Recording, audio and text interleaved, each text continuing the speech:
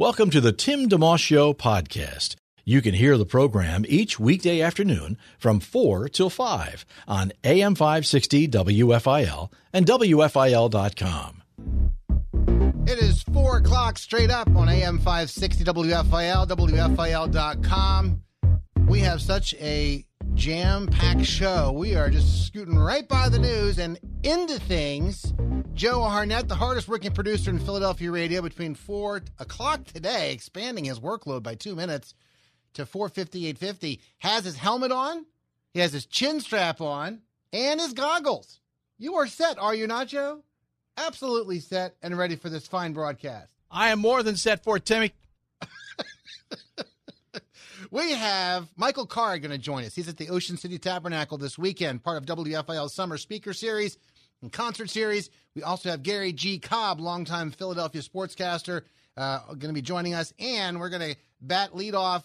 You know, sometimes you put your cleanup hitter at the top of the batting order. You just want to smack the ball and get off to a running start. That's what we're doing today. There's a brand new film out called Brian Banks, and it's out in theaters nationwide today. And someone who you'll know from many different sources, including as co-host of The View, our first guest today, Sherri Shepherd, joining our program. How you doing, Sherri? I'm great, Tim. How are you? Wonderful. Thanks for taking a little time to talk today. Oh, absolutely. Thank you for having me. Sure thing. The new film, Brian Banks, is releasing today nationwide, and we want to definitely talk about that. And if we have a chance to chat about some of the other things you've been involved in, too. But if you would, start just for those who aren't familiar with the story, just if you could share a little bit about the Brian Banks film, because it's based on a true story, so it has that extra punch to it. It's not just an idea.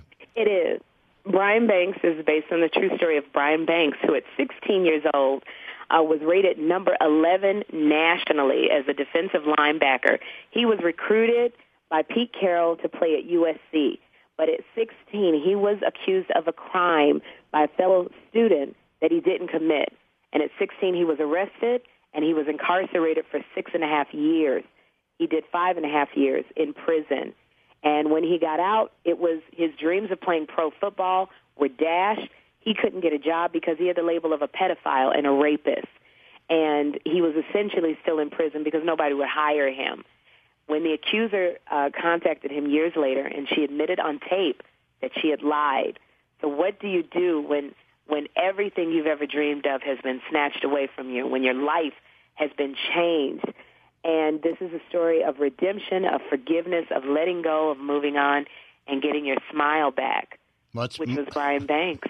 Yeah, much, I'm sure, easier said than done. Even to see those things unfold one little piece at a time. You summed it up very well there, but obviously that took place over years, and to wonder if it's ever going to get better even.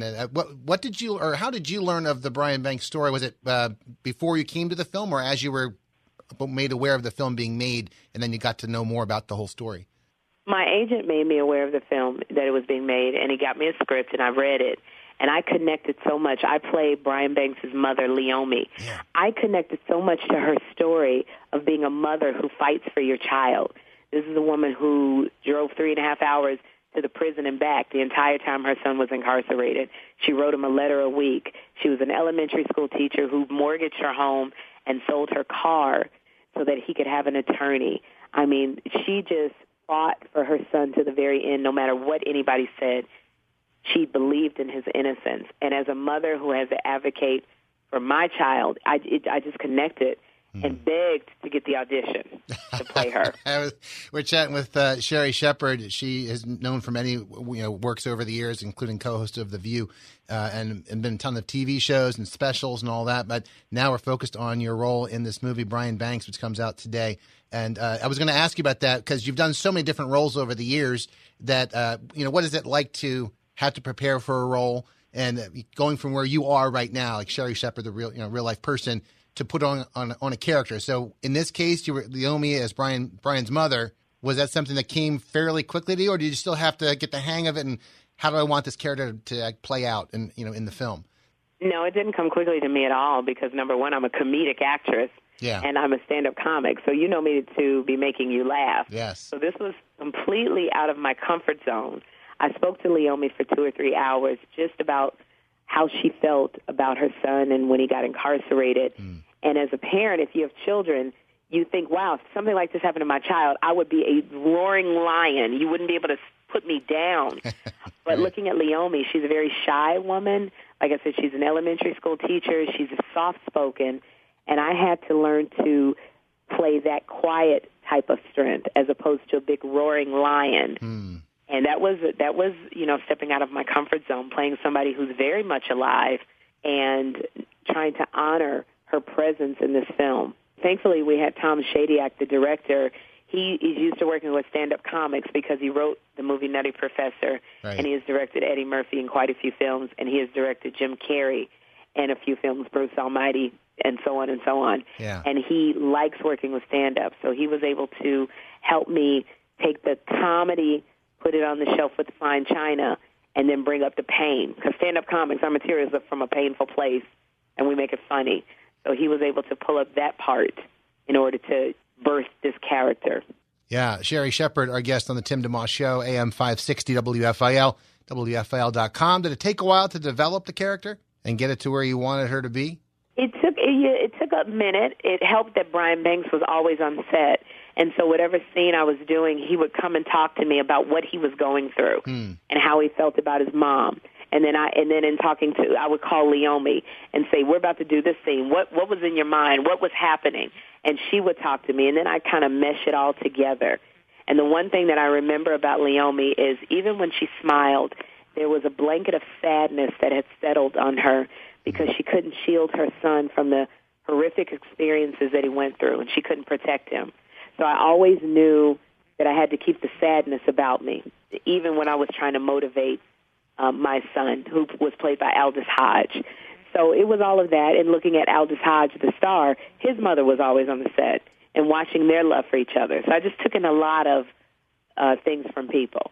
Very interesting. Good stuff. Sherri Shepherd, our guest on the Tim DeMoss Show today, AM 560 WFIL, WFIL.com. You may know her from many different walks of life, including her years as co-host of The View. She's also co-star in this new film, Brian Banks, which is in theaters nationwide today. What are among your hopes for folks, after they watch the film and they come away? What would you like them to be considering and thinking about? Yeah, I hope the film sheds light on the unfairness of the judicial system, how you can get caught and trapped in something and it just overtakes you.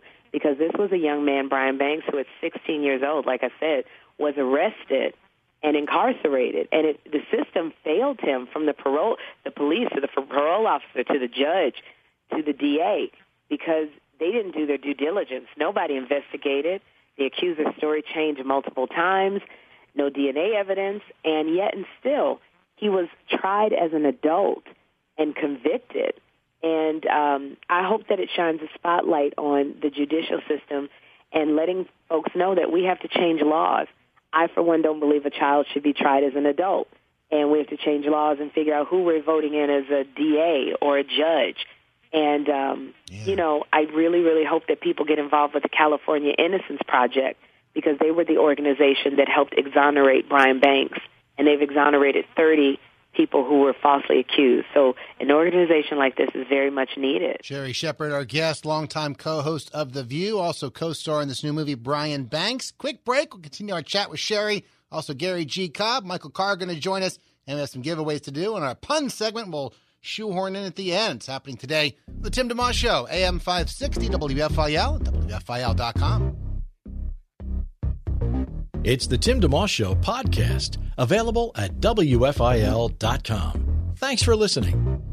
AM 560 WFIL, WFIL.com. Tim DeMoss Show continuing along in theaters starting today. Brian Banks, a brand new film, co-starring Sherri Shepherd. Sherri has been co-host of The View for many years and done a lot of other things you may know her from. But as far as this film and the issue of judicial the problems and the breakdowns and all that, how much of those issues were you aware of before getting involved with the film, and how much of those things became something you're passionate about because you were part of the film and as you were involved with putting out Brian Banks? This was something I was not really aware of. When I co-hosted The View, we had Brian Banks on when he was exonerated, and his mother. And I had met them then. In my wildest dreams, I didn't think I would be playing his mother. Yeah. But I was not aware of truly what the Innocence Project did until I talked to Justin Brooks, and Greg Kinnear plays Justin Brooks, who is the head of the California Innocence Project. I literally was not aware of the way prisons are designed, that they don't even have a rehabilitation system in order to, meet the prisoner's needs so that they don't go back and commit the same crimes that they did. And even if you're incarcerated wrongly, how, 97% of young men are coerced into taking a plea deal for expediency. And that's not the way the justice system is supposed to work. You're supposed to have a trial. And this is all stuff that I learned from Justin. I didn't know that prisons are typically, it's for profit now. They build prisons where the land is cheapest, which is mostly farmland. So it's designed that parents and family can't get to the prisoner, and there's a disconnect. And when you're disconnected from your family, you can't really function. Sure. And so it's all of these things that are melded into one, and ultimately it still affects society. So if you try to push it off and go, well, that's over there, and that doesn't affect me, it absolutely does affect you. And I was not aware of all of this before I started this movie, but in really having close contact with Justin Brooks, I got to see why he tirelessly fights for people who've been wrongfully incarcerated and why he doesn't take a dime himself, but he puts it back into his organization, and why he does what he does, which his organization is spotlighted, is that a word, in this movie. A great deal. Interesting. Very interesting stuff. Sherri Shepherd, kind enough to spend a little time with us today talking about the new film, Brian Banks. And then, of course, you mentioned The View, and you've done many other, works and sitcoms and stand-up and written a book, or more than that, and many other things. But in the film, one more, just kind of a quick note for fun, Morgan Freeman is also in this movie, right? For a smaller role, but he's in the movie. Did you wind up having to cross paths and work with him? I know you've done, lots of things and met lots of well-known actors and actresses, and I would just think being around him, correct me if I'm wrong, would be just another level of whoa. Unfortunately, I didn't. Morgan Freeman plays a very pivotal character named Jerome Johnson, and this was a man that Brian Banks met when he was incarcerated, when he was 17 years old, when he had given up on life, given up on God, was angry. And Jerome Johnson changed his mindset about being in prison and really got him to focus on your mind has to not be in prison or else it will overtake you. And so this is who Morgan Freeman plays. I only know Morgan from when he came on The View, so we do know each other, but my scenes were with Greg Kinnear and with Aldous Hodge, who played Brian. So to be up under Greg Kinnear, woo! Yeah. I know, it's funny. I felt that was amazing. Well, similar. I know you were born in Chicago, right?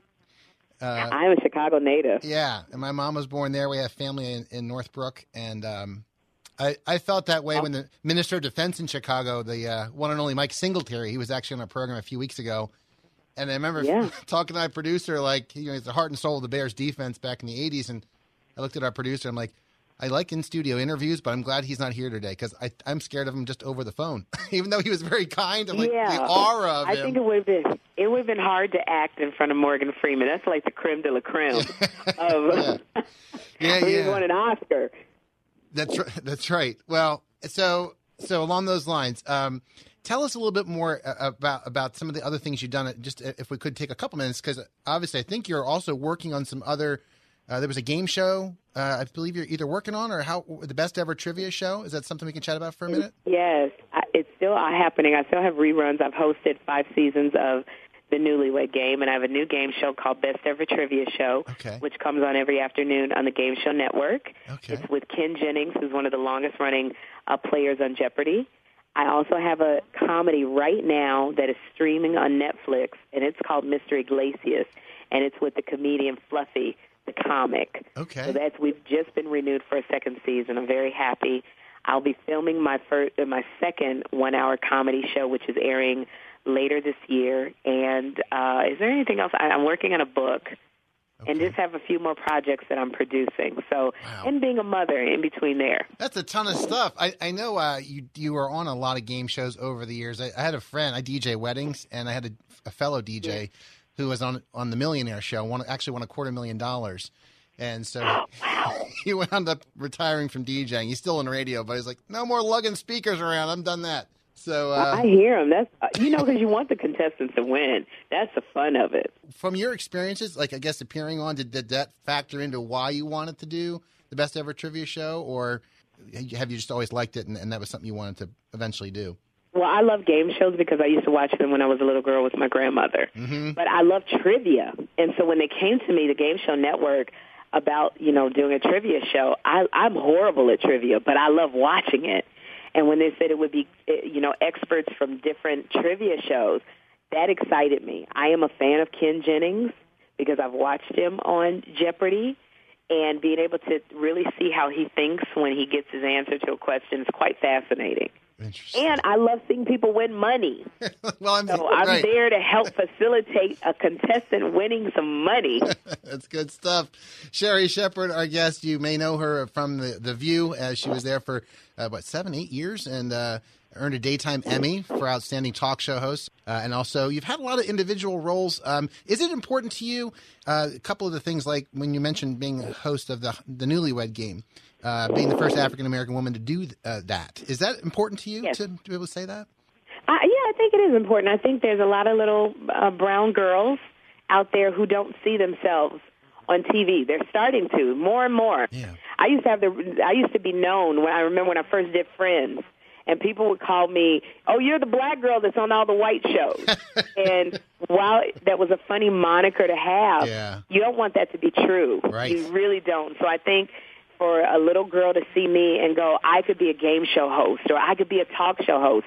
Barbara Walters used to have one black girl on the show. She put 2 black women on a talk show. That was never done before with Whoopi and I. And I would like a little girl to look at me and say, wow, I can do that too. I look at Beyonce every day and go, that's my goal. Sherri Shepherd's our guest, co-host of The View for many years and done a lot of other projects, and right now co-starring in the movie Brian Banks, which releases nationwide today in theaters.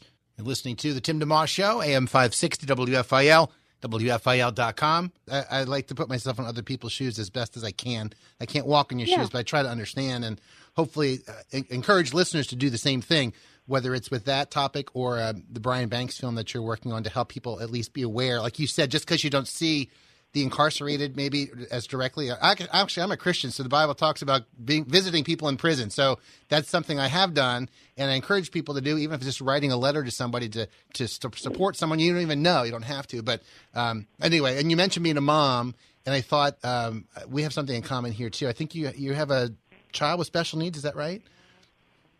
Oh, you still there? I think we may have lost Sherri. Phone is ringing. Hello? Hello? Hey there.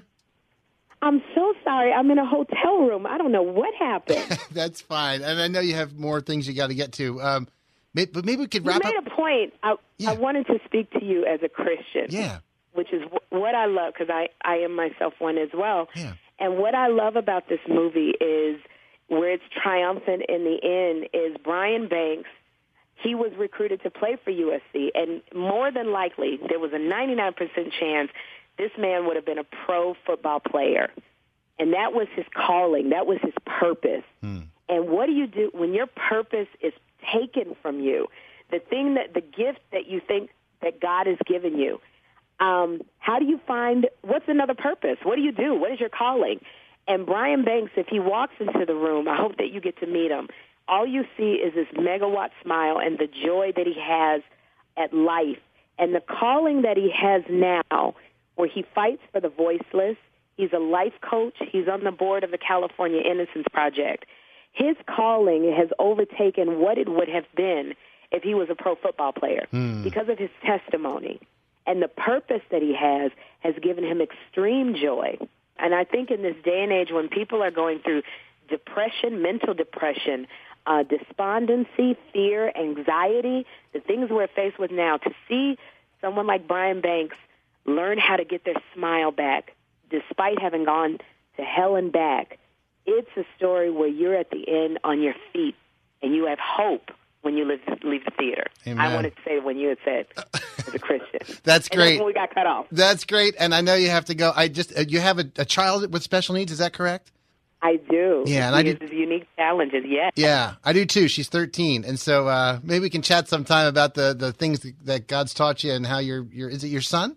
It's my son, and every day God is teaching me something different about my son with his challenges. Yes, I would love to talk to you about that. That'd be great. Well, thanks again for taking time, and congratulations on being part of such a film, and we're looking forward to letting listeners know about it. Thank you for having me. Appreciate it. Thanks, Sherry. Have a great day. You too. Bye-bye. Bye-bye. Sherry Shepard, longtime co-host of The View. She's done a lot of other work in film and TV, co-star in this new movie coming out in theaters today, Brian Banks. Brief break. We'll continue our conversation with Gary G. Cobb. There's actually a tie-in with the movie that's kind of neat. We'll be chatting with him, Little Eagles, little movie, some of the themes we were talking with Sherry about. Also, Michael Card coming up. He's part of the Ocean City Tabernacle WFIL Summer Speaker Series this weekend. All that straight ahead, WFIL.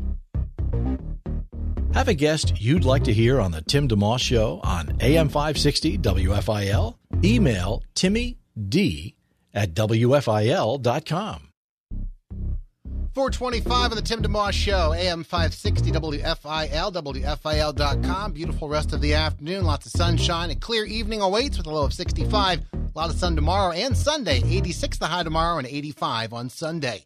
Phils lost to San Francisco last night. Only had one hit. Pinch hit by Cesar Hernandez in the sixth inning. They'll try and shake that off and get back on track tonight. 10:15 at San Fran. And last night in football, Eagles losing 27-10 to Tennessee in preseason football. And here to talk about that and some other matters, longtime Philadelphia Eagle and broadcaster in the Philadelphia market and longtime friend of our program, Gary G. Cobb. Hey, Gary, how you doing, man? I'm doing great. How you doing, Tim? Excellent. You serve many roles in life, professionally and personally.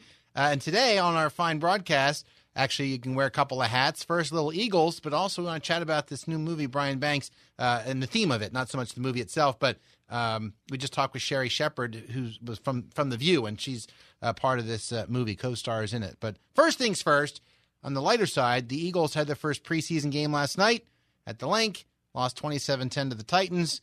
And on your website, gcobb.com, you mentioned you wanted to have an eye on quarterback Nate Sudfeld. What'd you think? Well, I thought he passed the test when it came to, being able to execute the offense.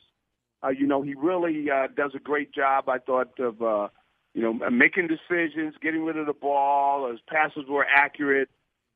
So he passed the test, and I think at some point a lot of people was going, oh, boy, we got a backup quarterback. That's before he got hurt, though. Right. But, before that, though, he really was passing the test, and I think a lot of people took that exhale because you see, he's been in this offense long enough. He has an arm. He's capable of running the offense, and with all the weapons they have, they don't need the quarterback to be great. Just do your job. Just execute. Don't try to do more than you got to, and everything will be fine. Because this is one of the most talented offenses I've seen. Okay, and I've been around the game a long time. This is a talented offense. So they got a lot of weapons, and if the quarterback just executes his job, they're going to get a lot done. Rookie running back Miles Sanders didn't get a whole lot of chance to show much, but then again, he's the other guy you mentioned having your eye on. But then again, the Eagles didn't run a whole lot of plays compared to Tennessee. It was like 50-87. He only got, I think, 3 carries last night. That's right. Well, really, the offensive line didn't do a great job run blocking, and they didn't do a lot of running. It was the kind of thing where, as you said, they didn't have the ball a lot. But this is the kind of thing which I wouldn't get too worked up about it. I think that when Sanders gets in there and behind that first offensive line, he's shown me that he can do the job, and he is a playmaker, another weapon in the offense. So I think he'll be a big plus when the season gets going. But, you might not see everything in preseason. But, with what you call getting hurt, though, I mean, for him to get hurt that quick, that makes me think about, hey, he's not the kind of guy that can take a hit and that sort of thing when I'm talking about Sudfeld. So that was a big negative, of course. Gary G. Cobb, our guest. You can read all about his perspective on the Eagles throughout the preseason and the regular season, gcobb.com. Just the letter G, COBB.com. Before your time as a player, you were a player at USC, part of a team. I think you were a Rose Bowl champion a couple of times and a national championship team. That's right. Right. While I was there, we won a national championship and a couple of Rose Bowls. That must have been pretty cool. Top of the world in a way. Well, yeah, it was a lot of fun. I mean, I went there with the expectation, to have a chance to win a national championship because they just attracted so much talent. I mean, especially during those times, it was USC. We beat Alabama a couple times. We had to play them. We had a talented group, and we would have 10 to 15 guys off of every team that would go right to the NFL. So that was a talented team. It wasn't a shock we won a championship. But we had a lot of guys, they didn't come from the best, they didn't come from money. We came guys with more, with some tough backgrounds. But we all loved to play football, and we had, we're blessed with the ability. And so we had some, opportunity to go there and go to school. Well, and your path there was a path that a young man named Brian Banks had hoped to take. He actually, had received a scholarship, I believe, from Pete Carroll, who was there at the time before going on to the Seahawks. And Banks had the scholarship, but then and a great shot, really, at making the NFL. We were just talking with Sherry Shepard, longtime co-host of The View, about this new Brian Banks movie that's in theaters today. And but he was wrongly accused of a crime he didn't commit, spent 5 years in jail, and by that time, scholarship was gone. And basically, his shot to play in the NFL had dried up as well. And a big part of the film is pointing out, the need for reform in the judicial system and themes of perseverance and forgiveness, too, which is really the main reason I want to just chat with you today a little bit, because you've shared on the program before about the work you do in prisons in the area. I know you emphasize things like personal responsibility and really big picture and trusting your life to the Lord. So everything you can do lines up with him. But I just want to get your take on the topic, not the film necessarily, but the topic of, the judicial system and what you've seen, not to make excuses or whatever, but just what have you seen firsthand about the system, fairness-wise, laws that vary from state to state, all that? Well, one situation, first of all, if you're growing up in the inner city, okay, the crime rate is high, and you got a lot of kids, unfortunately, getting into trouble. So if you're a youngster walking down the street, and you got, your buddies have gotten arrested and the police, around and there's, this crime, that crime, there's a chance you could get picked up and you had nothing to do with it. That atmosphere where you've got crimes being committed, where you've got people getting shot. Just look at the news and see how many times in the inner city neighborhoods you got shootings. I understand and I empathize with the people that, with these shootings that have gone on, in different parts of the country. I mean, it's terrible. And to see people just gunned down, and it's atrocious. This has been going on in inner cities in America. Why should kids have to be dealing with that? I would like to see something done about it. But what has got to be done, it deals with the whole thing with the young men. We can't have people breaking the law, and so that has to be taught. And the young men have to be bothered, and they have to be disciplined, and they got to be loved. That's a whole society thing, and it's a shame because there have been kids that have gone, like Brian, that have been arrested and didn't do it, and right. Then it goes and gives 5 years out of his life. Who wants to give 5 years of their life for something they didn't do? He was dreaming of going to USC and going on to the pros. The kid was an outstanding athlete, doing everything the right way, and he's snatched out and sent to jail for something he didn't do. I mean, that's an atrocity.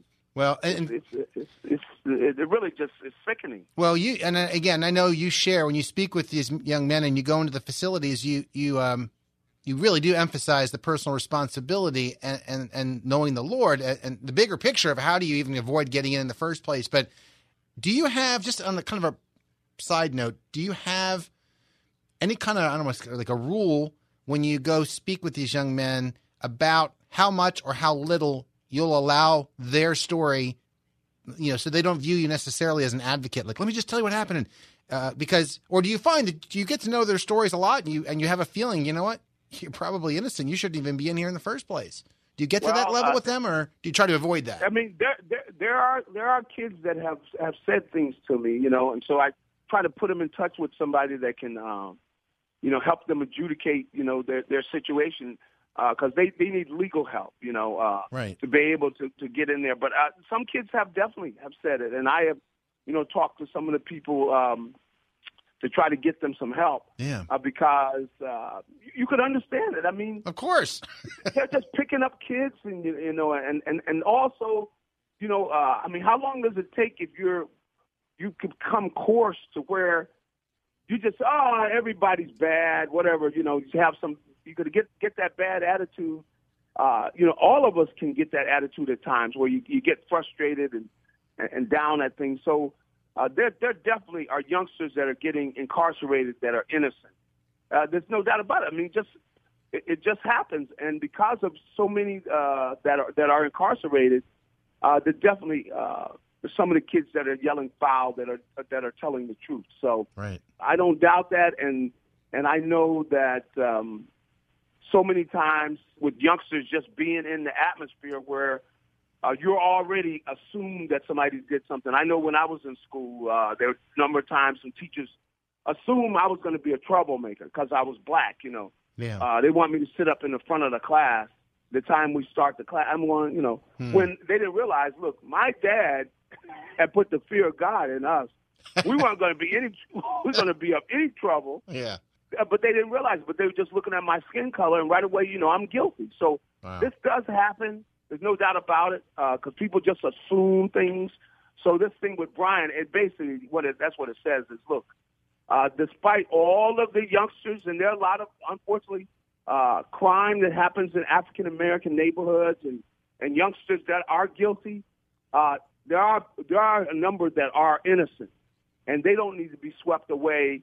They need to be looked at their case honestly, and then nobody needs to be framing them. And I definitely think that it does happen because you can just tell the attitude at times of people who just assume that all these kids are guilty, right? And they're not. Right. And Sherry Shepard, when she was on with us during our chat earlier, she talked about don't just think it's something that happens over there either. Like, well, okay, whatever, it's not my problem. She's like, it is your problem. This is part of our society we live in. It affects you more than you realize. And typical person just listening in today, myself included, to just say, well, number one, let me make sure my heart's right with the Lord. So whatever I'm doing is advancing His kingdom, and that includes a worldview that loves people of all races and doesn't push forward a stereotype or whatever, perpetuate something that shouldn't be there.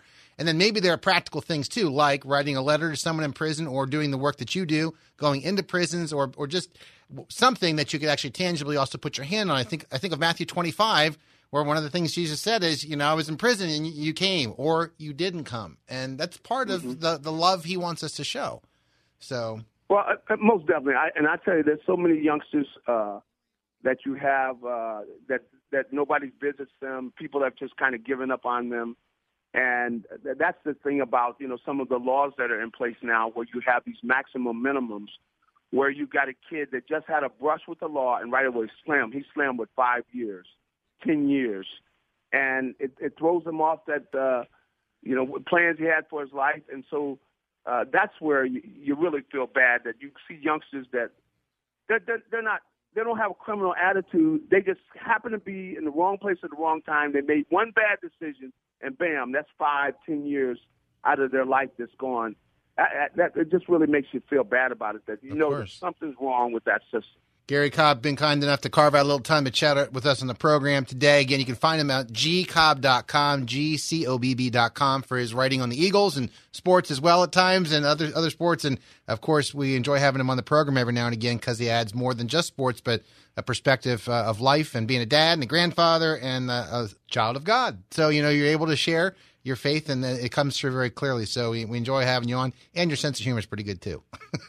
Well, it's a pleasure, and I look forward to seeing the movie. I heard that right away he was a youngster going to USC and playing linebacker, and I said, that was you. The kid's got a lot in common with me. I got to go see that movie.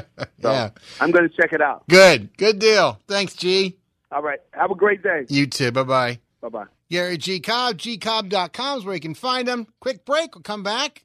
Our final guest of the hour, his name is Michael Card. You may have heard of him. Going to be at the Ocean City Tabernacle this coming Sunday as part of WFIL's Summer Speaker Series. Hang on for that in just a moment on WFIL. Live and local. It's the Tim DeMoss Show, weekday afternoons 4 till 5 on AM 560 WFIL and at WFIL.com. Our podcast continues. 440 on the Tim DeMoss Show, AM 560 WFIL, WFIL.com. This coming weekend, another installment of WFIL's Summer Speaker Series in conjunction with the Ocean City Tabernacle. And looking forward very much to this next gentleman coming to town, Michael Card. Hello, Michael. Hey, Tim. How you doing? Good. I'm good. Thanks for taking a few minutes to chat. Oh, hey, thanks. You're helping me more than I'm helping you, so thank you. Sure. Well, we're excited because this coming Sunday, you're going to be kind of a sweet spot for you at the Ocean City Tabernacle because you get to do both things you love, right? I've been going there for, a long time, and I'm going to get to teach in the morning and then do a concert at night. That's the dream gig. That's great. That's great. Well, we're glad to have you on because we've been partnering with OCT all summer. A lot of times there's a speaker in the morning and then a musician or band in the evening, or sometimes, as is the case this weekend, one person's doing double duty. Talk about the speaking part for starters, 8:30 and 10:30 this coming Sunday morning. How far along are you in your prep? Are you ready to go? Yeah, when I teach, it usually is kind of an expression of something I've been working on for years and years. They wanted me to talk about the life of Jesus, intimacy with Jesus. Well, that's probably about 4 years ago. I finished a book on the Hebrew word hesed that I'd worked on for about 10 years. Yeah. I told myself when I was done with that book, I'm 62 years old, I figured I was going to spend the rest of my life looking at the details of the life of Jesus and asking what they mean. And so that's what Sunday morning is going to be. It's a really interesting approach to his life because we all know facts about his life, but we don't often stop and ask what the facts mean. So that's what I'm going to do. That sounds good. You're listening to the Tim DeMoss Show, AM 560 WFIL, WFIL.com. Michael Card's our guest. He'll be doing the speaking side of things at the Ocean City Tabernacle this coming Sunday morning at 8:30 and 10:30, and then shifting gears and doing a music piece in the evening. All of it's free, 7 o'clock start for that. Now, I'm thinking you've been, I don't know how many albums you've done, 20, 30, something like that? 37. How in the world do you pick? I mean, you have to also brush up a little bit. I'm guessing there's some songs you've done many times. It's easier for you, but how do you go about picking out what you're going to do? Actually, that's what I was just doing right before I called you. It's really easy to get in a rut and to get a song list that kind of works, in terms of keys and dynamics, and you get used to doing it that way. But I have a sound guy he doesn't travel with me all the time anymore, but he's the kind of the chief critic. And he's the one who a couple of months ago said, you know what, it's time for you to switch up and play some of the new songs. I've got a new album out on the kindness of God, and I was actually just working on the theme song of that record. It's called I Will Be Kind, which is a pledge. And I'll teach that song to the crowd on Sunday night. Good deal. Michael Card's our guest on the Tim DeMoss Show, AM 560 WFIL, WFIL.com. Our sister station's AM 990. For many years, it was a Christian music station, like half the time, and the other half it was Christian teaching and talk programs. And that's been the last time I talked with you was back then, a number of years back. It's now a conservative news talk station, but it's still part of our family and radio stations. And I just remember back in the day, though, playing songs. I'm thinking ones that came to mind. I personally played Love Crucified a Rose, Known by the Scars. Celebrate the Child, I think, was probably my favorite. It was fun. And it was, it was an up-tempo, pleasant song. Right. And right after that, I think that's what Faith Must Be was another one, and Jubilee was also along those lines. Do you have any of those maybe going to be in concert, or do you still enjoy playing sure. on? Yeah. Okay. Sure. I mean, I'll always play Jubilee. That's sort of the standard. That's what Faith Must Be is one I usually play. I should play Celebrate the Child, but on the track, Kirk Whalum is playing saxophone, and that's just hard to replicate. Yeah, it's hard to replicate that. And when I play it, when it comes to that point, I'm waiting for the saxophone to come in. It does it. So I tell people he's best just listen to the CD. Yeah, that's great. Well, for those tuning in, we're chatting with Michael Card. Again, he's going to be in concert this coming Sunday at 7, also in the morning, 8:30 and 10:30, speaking at the Ocean City Tabernacle. It's part of WFIL's Summer Speaker Series, and we're excited to have you coming through. If you look back at the path you've been on and how the Lord has taken you through life, because you've done so many different things, It feels or appears to me, the little that I officially know you, that it's been more about just God establishing what the next thing you're supposed to do is, rather than I want to be a recording artist, let me do an album, then I tour, then I do another album, then I tour, and keep the thing going.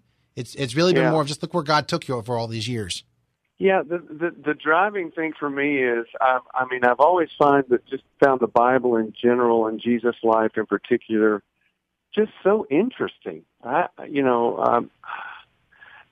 And what invariably happens is I get interested in some aspect, some word or some aspect, and what I've done is I write songs and I'll talk about it, and my job, if you want to call it that, or ministry, if you want to call it that, has just been to try to get people interested in these things. And I'm still, like I said, I'm 62, and the details of the life of Jesus that I'm looking at now, I'm writing a book about that now. I get so excited I can hardly talk about it. You know what? You tell me what you think of this, but it's interesting you say it that way, and your life has really been reflective of that with all of those albums and books you've written and co-authored and songs you've written and everything, and even the diversity within that, like the Star Kindler CD or the Sleep Sound in Jesus CD. Our kids listen to that growing up, back in the 90s. Yeah. So I think about all those different things, but isn't it something to think that the God that we serve is somebody who is, he already does, but he will satisfy us eternally. It's not like you have a good meal and you're like, boy, that was good. And now what's next? Like you're studying him your whole life, and it's just the beginning. And you're not going to get to heaven and be like, well, that was interesting. I studied for 10 years and 20, 50 years. And now what's next? To imagine there's a being who really, he is that way. Well, I was discipled by a man who spoke 16 languages. He had a PhD from Harvard, and he wrote commentaries. He wrote these he wrote a 2-volume commentary on the book of Hebrews. Just a brilliant, brilliant man. And I was holding his hand when he died. I was there with him when he died. And one of the last things he said is, we were talking about the Bible, and he said, I've just barely scratched the surface. I'll never forget that moment, because I thought, you've just barely scratched the surface. So this is something that you never get to the end of.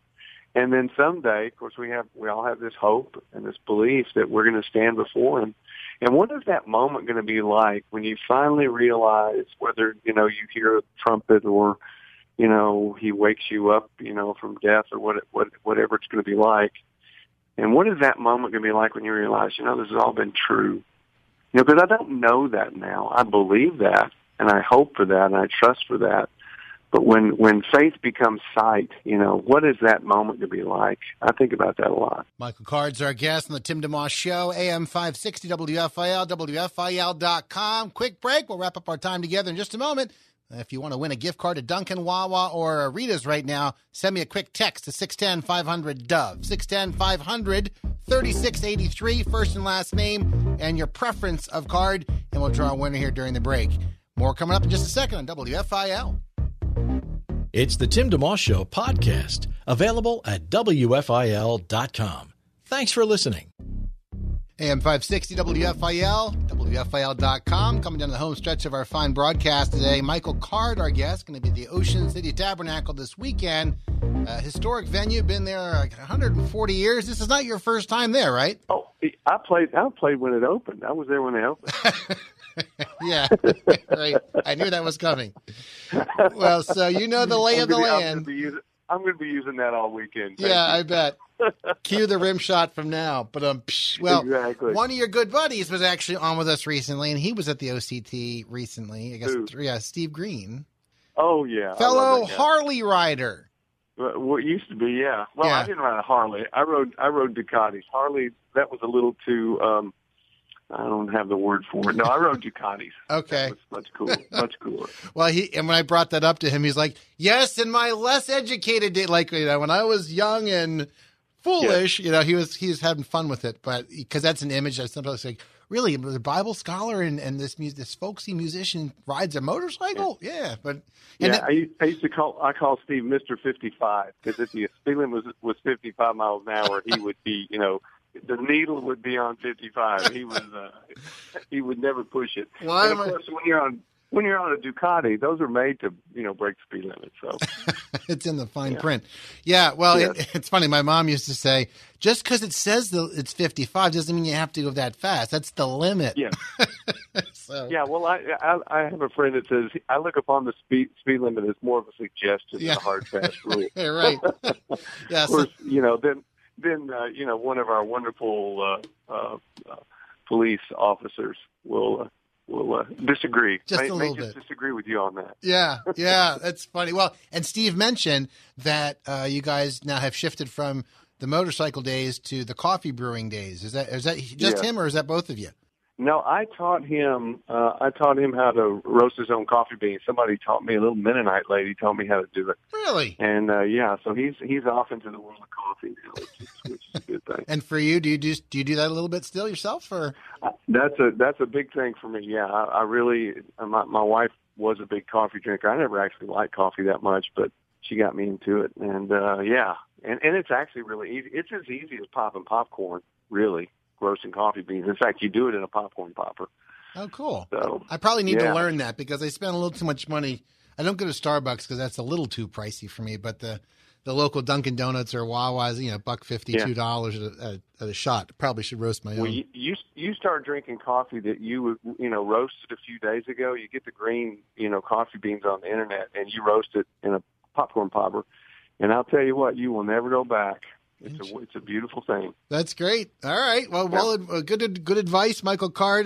Getting ready again to come in this weekend, and there's many things we could talk about, but just one project also that was done not too long ago. Maybe you could speak to for a second. The Biblical Imagination series, which was a 4-volume set that you did that kind of dove deeper into each of the Gospels, right? And kind of from the writer's perspective. Could you share about that? Just one aspect of the work that the Lord's had you do. Sure. Well, and there was an album that went with each one of those as well, and that was an example of what William Lane, my mentor, taught us. He said you should always engage with the Scripture at the level of the informed imagination, and he pointed out the fact that the Bible is reaching out. It's not theology. It's not didactic teaching. It's aimed at your imagination, stories and poems and songs and that sort of thing. And so that's what we try to do. We try to teach people how to engage, how to listen to the life of Jesus with all their heart and all their mind, which is, that's only possible through the imagination. That's a great point. It's a cool idea. Yeah, you know what? That's actually a great point. Never thought of it that way. I think it might be easier for a believer to want to treat Scripture, accurately, which is important, but treat it more as a teaching thing and information rather than, like you said, it's true. There's lots of poetry. There's lots of imagery. There's lots of referring back and forth between the Old and New Testament. And there are people who read the Bible with their heart devotionally, and that's a good thing. And then there are people who read the Bible with their mind, and that's a good thing. God gave you a brain, and you'll never get to the bottom of it. Jesus' favorite verse. Here's a detail from the life of Jesus. What's his favorite verse? His favorite verse it's called the Shema, Deuteronomy 6:4. We should love the Lord our God. It begins with Shema. Listen, Israel. The Lord our God, the Lord is one, and you love him with all your heart, soul, and mind. That's what our whole approach is about. You love God by listening to him. The best way to love someone is to listen to them. It's a good thing that we put the podcast of each of our programs up, because I think if I listen back through this, I'm going to take some more notes, because I think I've learned a lot already in the short conversation together. It's been great. By the way, you mentioned your mentor. If I'm not mistaken, isn't it when you were first kind of even getting in toward doing music, wasn't it he who had asked you to kind of write some music for his sermons? I remember reading that, and there was another musician who wanted you to record so he could produce your record, so he could get a producing job, and it turned into, we'll hire you as a producer if Michael Card can be your first guy to work with. You got in the door kind of a backdraft way. Right. It wasn't about me at all. Bill Lane gave me a sermon, and he said, "You play the guitar, don't you?"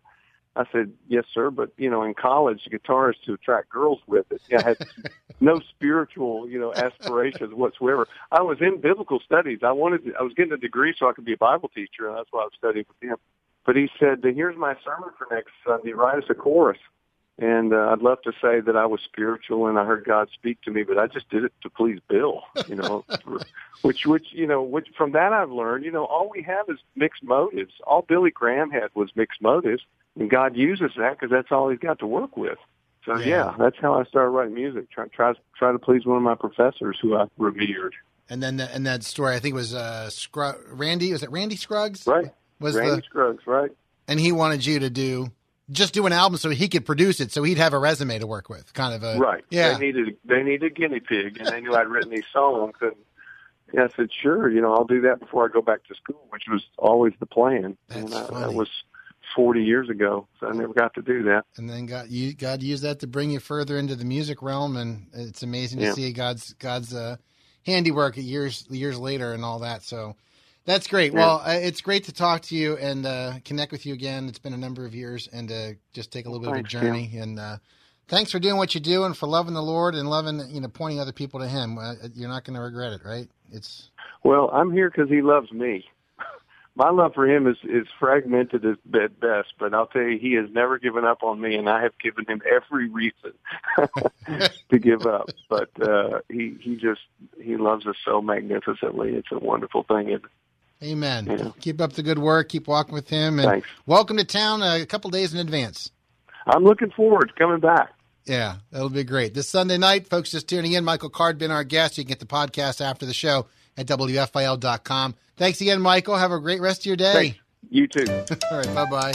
Just enough time, Joe. What a big show to shoehorn in the pun segment. Did you hear about the monkeys who shared an Amazon account? They were prime mates. I just splurged, Joe, and I bought a universal remote control. My first thought, this changes everything. Before I married my wife, I actually had a crush on a philosophy professor. Kind of wanted to date her, but I'm not even sure she knew I existed.